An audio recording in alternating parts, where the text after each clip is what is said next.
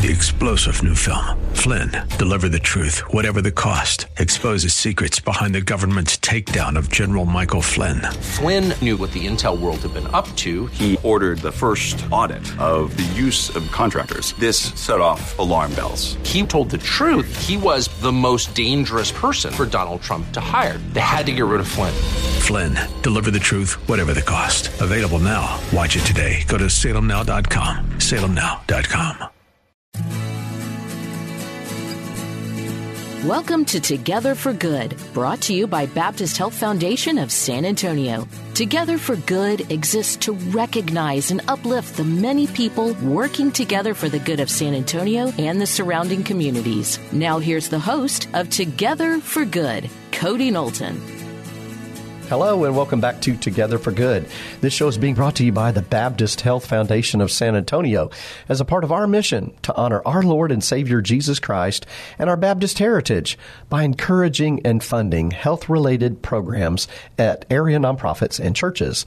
Through Together for Good, we connect our audience to the great work these organizations do in our community.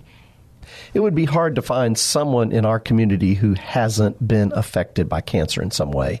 Estimates say that 40% of Americans will be diagnosed with cancer at some point in their lifetimes, and that over 50% of Americans have had a cancer patient in their immediate family. When cancer first shows up, the immediate response, rightly so, is to focus on the medical treatment of the disease.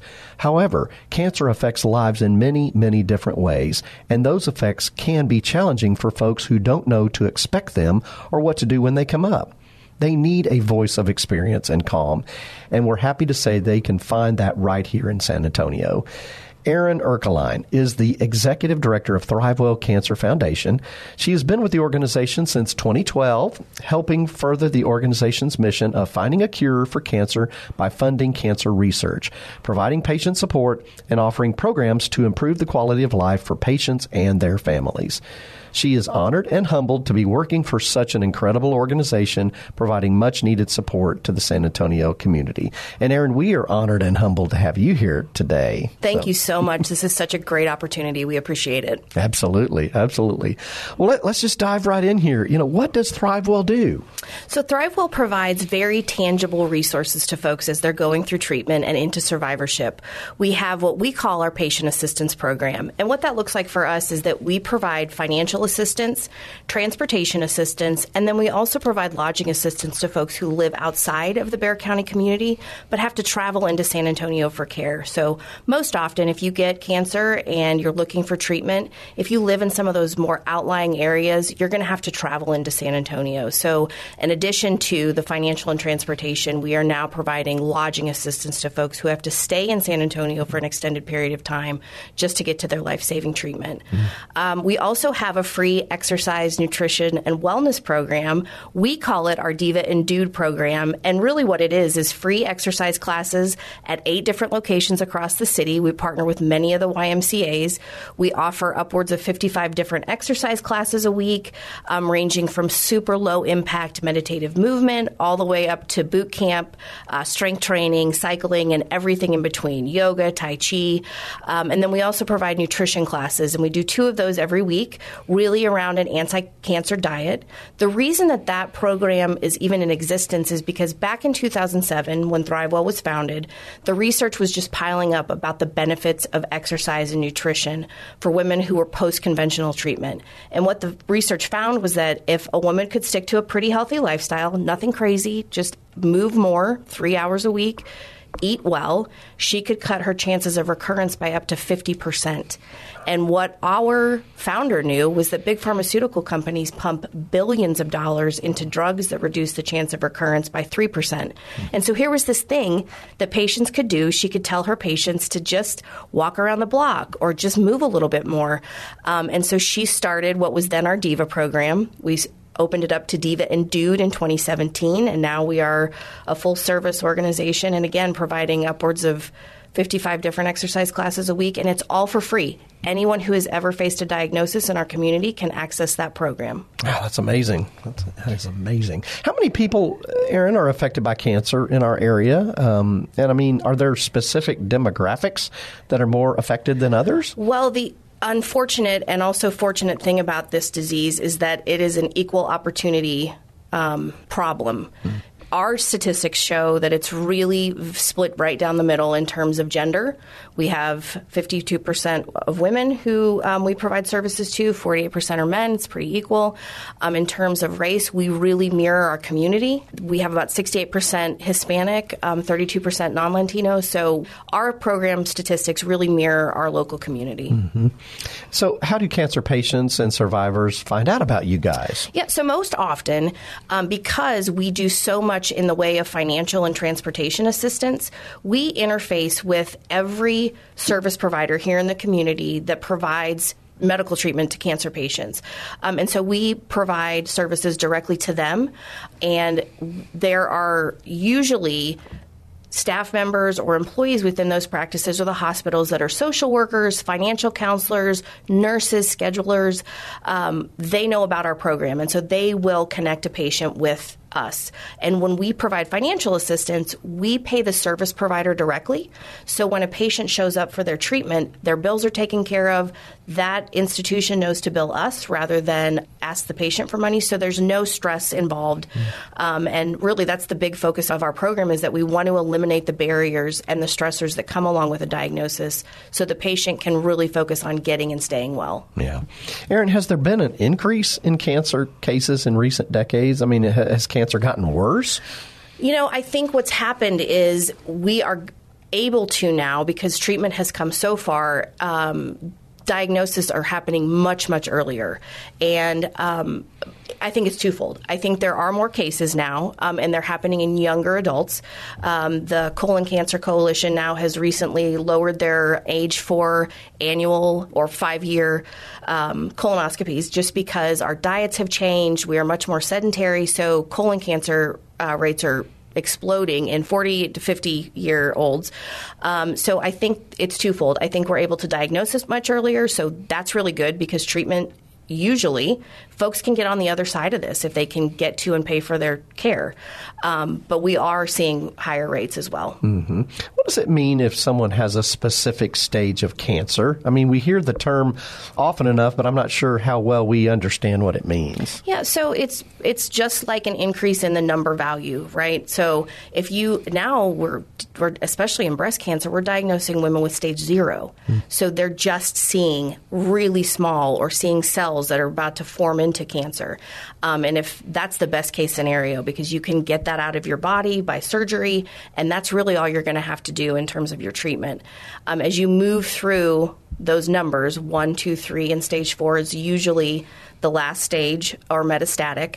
The treatment's much harder, the disease is much more advanced, and the treatment looks a little bit different than it would be if it was just a stage 1 diagnosis. Mm-hmm. But I will tell you that with the advancements of treatment, we have women who are involved in our program who are metastatic breast cancer survivors. They're still in active treatment, and they will be for the rest of their lives.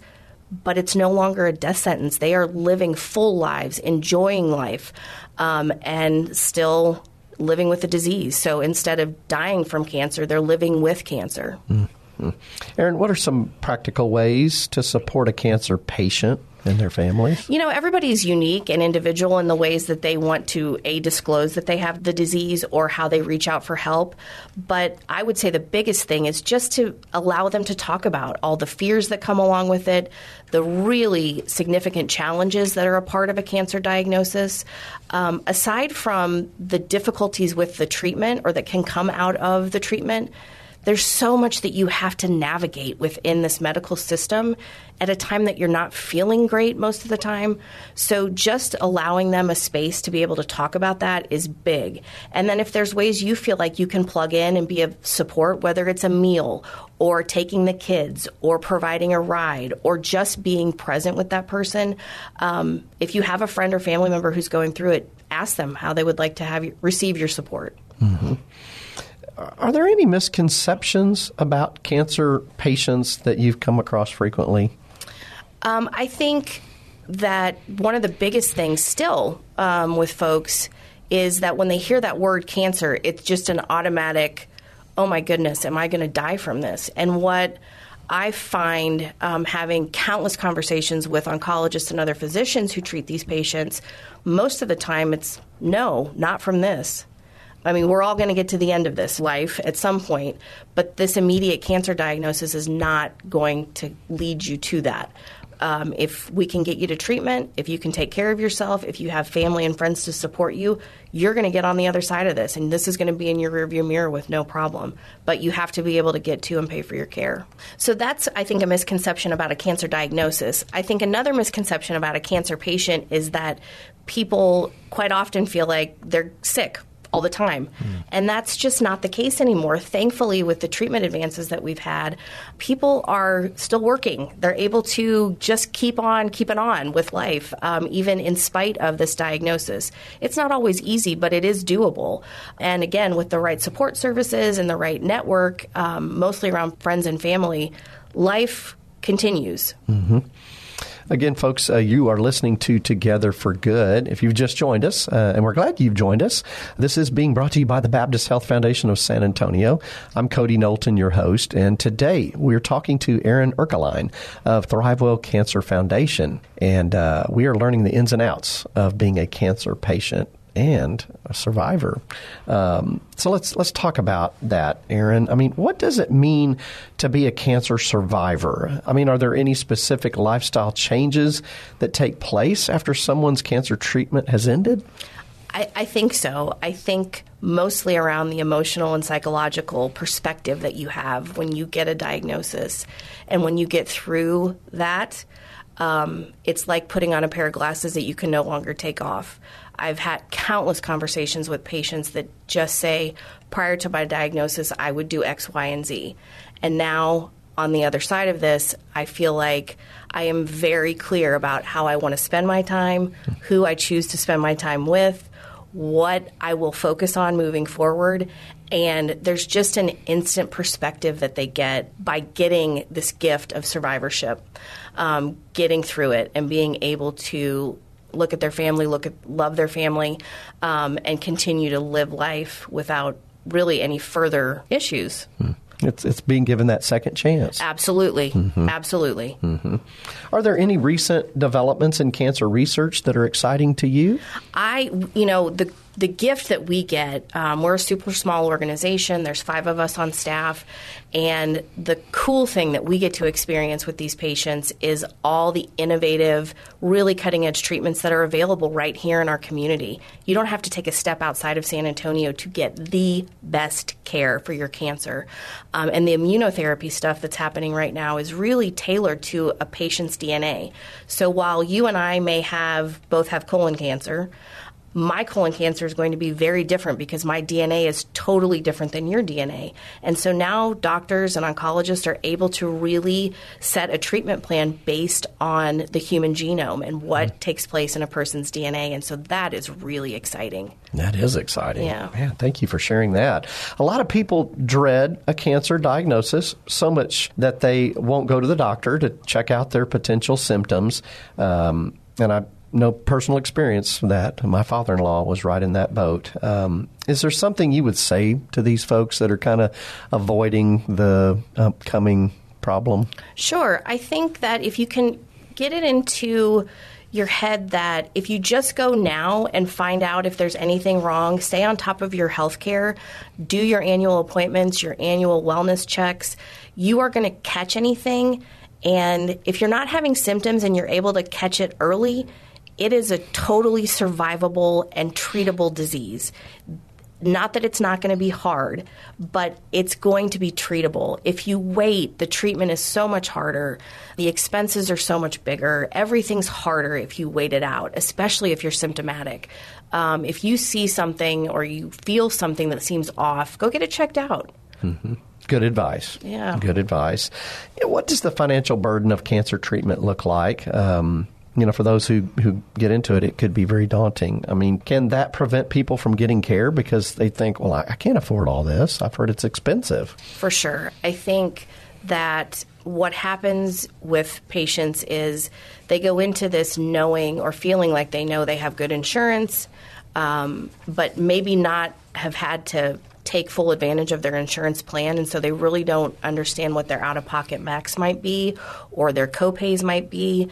So depending on your insurance plan, that will dictate how much out-of-pocket expense you're going to have for treatment. And so with a cancer diagnosis, because things are expensive, you typically hit that out-of-pocket max pretty quickly into your treatment plan. And unfortunately, what is happening is insurance costs are now being passed on to the patient. And so deductibles are higher, copays may be higher. You may be on an 80%, 20% plan, so your insurance company is only going to pick up 80% of the cost.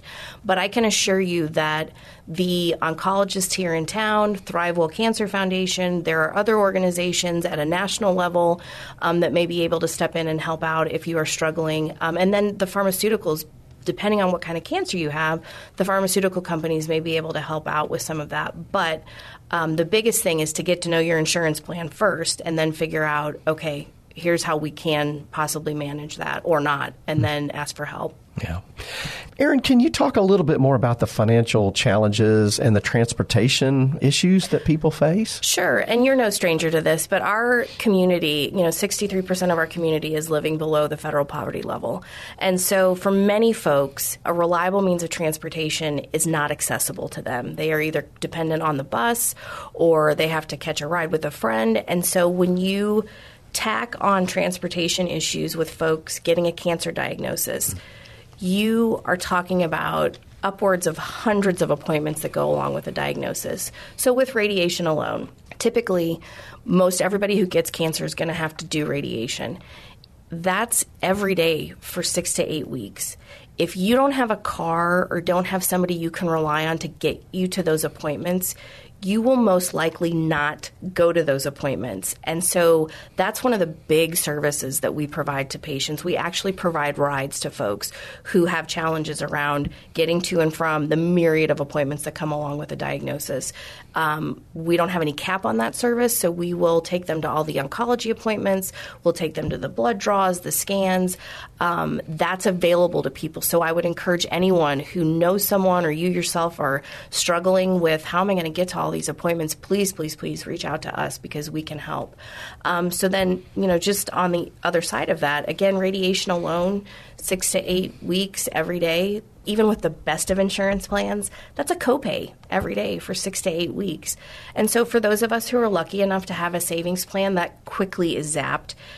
But for many San Antonio families, they're living paycheck to paycheck and barely living paycheck to paycheck. So you couple that with an added medical bill, it can be financially catastrophic for most of the families in this community. And so ThriveWell will step in, pay those copays, pay those deductibles, and be that safety net for folks so they can get to and pay for their treatment. Because like we already talked about, the good news is you're going to get on the other side of this. You just got to be able to access your care. And so we're laser focused on making sure families can do that for themselves. So at the end of the day, Erin, do you really become fully healed from cancer? Maybe physically, but the emotional and mental strain?